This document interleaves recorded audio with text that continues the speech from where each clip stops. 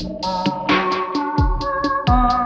know, when you started studying neuroscience and psychology, were there some like fundamentals about the nature of life and the nature of human beings that, I mean, sure there's so many of them, but were there any like real fundamentals that were debunked or reversed as it relates to your own personal perspective, whether it's about personal responsibility or about, I don't know, agency or autonomy, about how much control we have, or about how much influence we have over our happiness? Were there anything foundational that had a real impact on your personal life?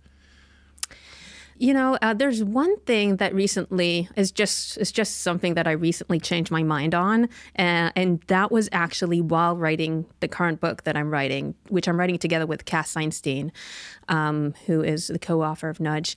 And it was actually, in fact, about happiness. And I remember this clearly. I was in a workshop at the LSC, and they did a survey. They asked, who thinks that happiness is the most important thing? Right? That everything you do is for happiness.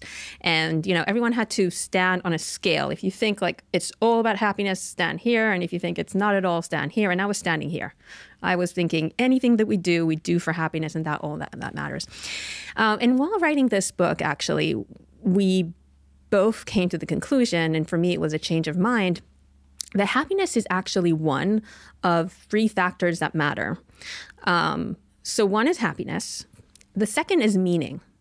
A lot of things you do because it gives you meaning, and it doesn't necessarily give you happiness. Sometimes the two go hand in hand, right? But sometimes it doesn't. So you could do work that's meaningful, and it doesn't necessarily give you happiness, and sometimes it does. And then there's a third factor that's also really interesting, which is called a psychological rich life, which is basically variety. A lot of people just do things for diversity, for variety, to try a lot of different things. And again, sometimes it goes hand in hand with meaning and happiness, but sometimes it doesn't. And that kind of explains why many times we make choices that we understand is not necessarily going to gain us more happiness, but it will gain us some other thing, one of these 2 other things that together, I think, is what brings a good life, right? And that is something I think I changed my mind on, that we're not actually motivated for happiness, probably defined as a good feeling, kind of joy. Why variety? Why do humans care about having variety in their life? I mean, there's kind of the unconscious evolutionary reason. Give me that one. So I think it's exploration, right? To move forward, both as an individual and as a society, we have to explore a lot of different things. Some of these things are not necessarily going to give you happiness immediately or for you at all. But a lot of times, if you explore a lot of things, you will find something that is going to be very important, maybe for yourself, maybe for our species. I always give kind of, you know, the really simple example of our ancestors leaving Africa to explore the rest of the world, right? They had, I mean, why would they do that? I mean, either they thought there was something better for them to find, right? And it was probably very hard to do. But that's just kind of an example of exploration, right? You're trying different things. And I can see it in my own life, right? I often do something and then I kind of, okay, I had enough with this, let's try something else. And so variety is kind of a factor that I'm trying to maximize. It's kind of a balance, right? It's exploration and exploitation. Right. So you need to do a little bit of exploitation because if you found something that works and something that you're good at, you don't want to just leave it be. But on the other hand, if you just stick with one thing, you may be missing a lot of different things. It's like farming and hunting. It's like the analogy I think from that book, Who Moved My Cheese. When I think about variety, my brain was going, well, I know some people that get so caught up in their comfort zones that they never go exploring. And so the thought that we'd be motivated or fulfilled by variety, by new things, by adventure, seems to sit in conflict with a lot of people that I know that are like stuck in a situation and maybe not happy, but they're more comfort in the known than they are leaving that place and venturing out. Right, because exploration is risky because there's uncertainty. You don't know what's going to happen. Risk means that there's a high likelihood of both good and bad, and you just don't know where it's going to go. And so that can cause fear. Uncertainty is a state that usually people don't like and don't enjoy. And that's definitely something that keeps you in place. And in fact, one of the kind of points that we make is that it seems that people are not making enough change in their life. that a lot of times if people think about changing something in their life, maybe it's a relationship, maybe it's a profession, it could be something stupid like, the color of your hair or something like that. There was a great fun little study that was conducted by the Freakonomic, Stephen Levitt. What he did, he wanted to see if, on average, making a change, when you think you might want to make a change, this is not just like, oh, I think you should get divorced when you're not even thinking about it. But when you're thinking about a specific change, on average, are you more likely to be happy if you go ahead with a change or not? Right? And this is a tricky thing to study because normally you could say, well, let's test people. Let's ask them how happy they are before and after they decide to make a change, after they made a change. And then also let's do the same for people who didn't make a change and see who's happier. Well, that's not going to work because people who go on and make a change, they probably had more reason to do it, right? So it's not kind of a good experimental design. So he wanted to randomize whether people are going to make changes or not. Mm-hmm. So what he did is he had people go online and he asked them, are you thinking about a change? And it could be small and it could be big. And they said what the change was. And then he had them flip a virtual coin. So heads, you go with the change, you take the new job. Tails, you don't. The likelihood that people would change if they got the heads, the change, was 25% more than the people who didn't. So basically people were thinking about a change. They did it. They flipped the coin. If they got the change, they're more likely to have a change. And indeed, people who went actually and committed and did the change were happier than people who didn't.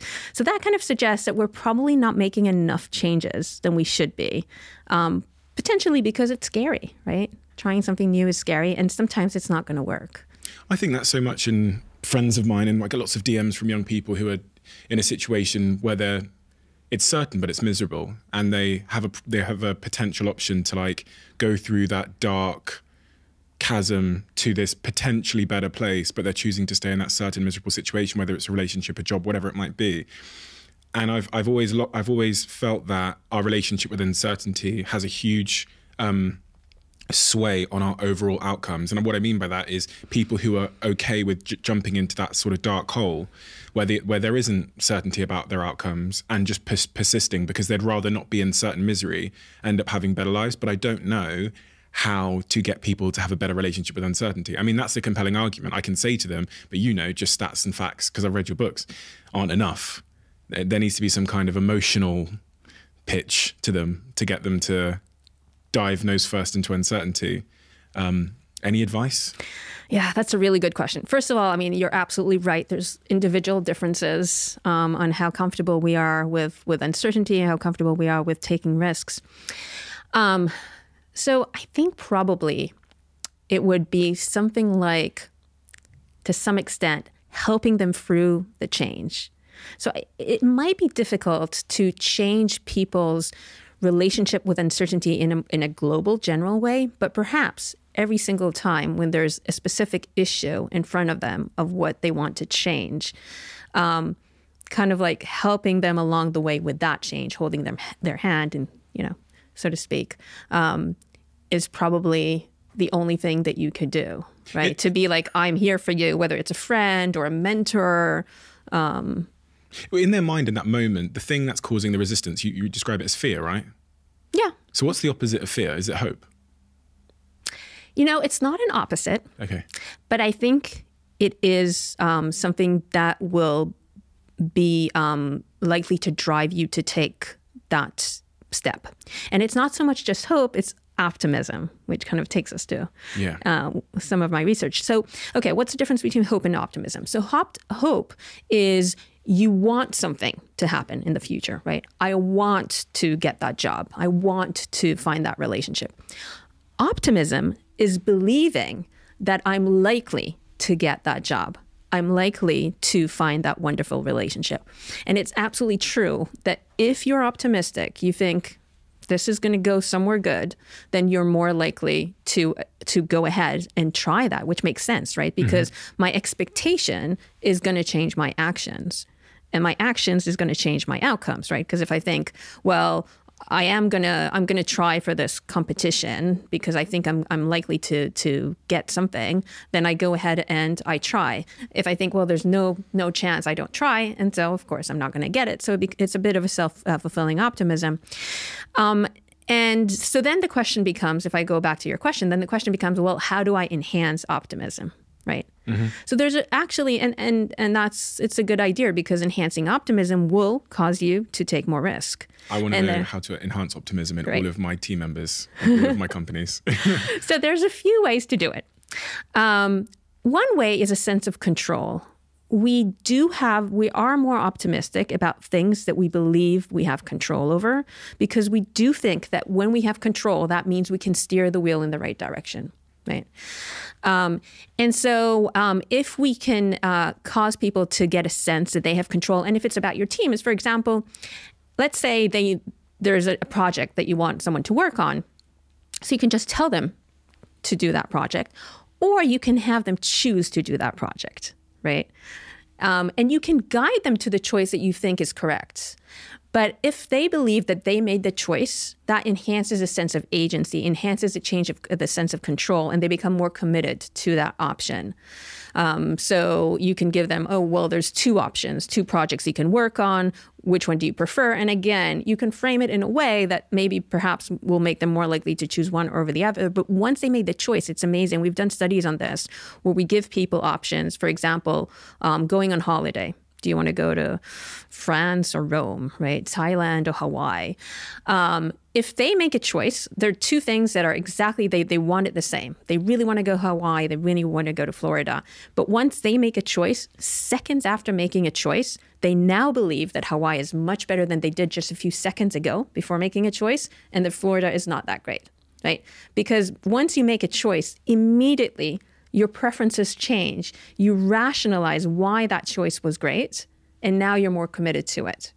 So that's true for holidays, but it can be true for work as well, right? Should I go work on project A or B? If I make the choice, I become more committed to it, and it doesn't work if someone else makes a choice for you.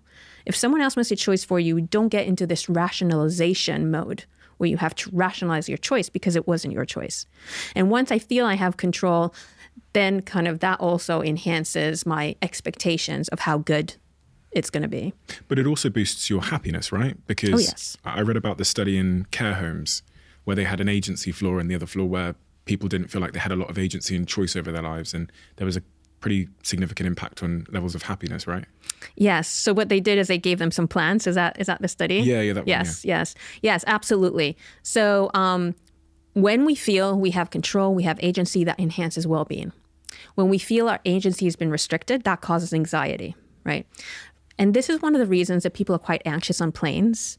It's not just because we fear the worst, but because we have no control at all, right? No control about where are we going to get there?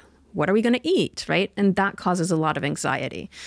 So by enhancing agency and control, you are lifting people's well-being, happiness, and reducing stress and anxiety. Yeah, and those, that study with the plants, it works with kids as well, right? You can give kids some plants to take care of, or have kids make their own salads. They'll be more likely to eat it. So that's just, a few examples. You are always one decision away from taking your business to the next level. And a decision that's helped me to transform my business is moving over to NetSuite, who I'm excited to say are a sponsor of this podcast. If you don't know already, NetSuite is the #1 cloud financial system, bringing accounting, financial management, inventory, HR into one platform and one source of truth. It's reduced IT costs because it lives in the cloud, so you can access it from anywhere. And the cost of managing and running multiple systems because it's in one unified business management suite. My team and I don't have to worry about tasks being manual and clunky. And it means that I can be more efficient and to focus on more important things like bringing you the best episodes and guests on this show. So I become one of the 37,000 companies that have already made the move over to NetSuite. NetSuite has extended its one-of-a-kind flexible financing program for a few more weeks. So head to netsuite.com/Bartlett for a free product tour. Back to the episode.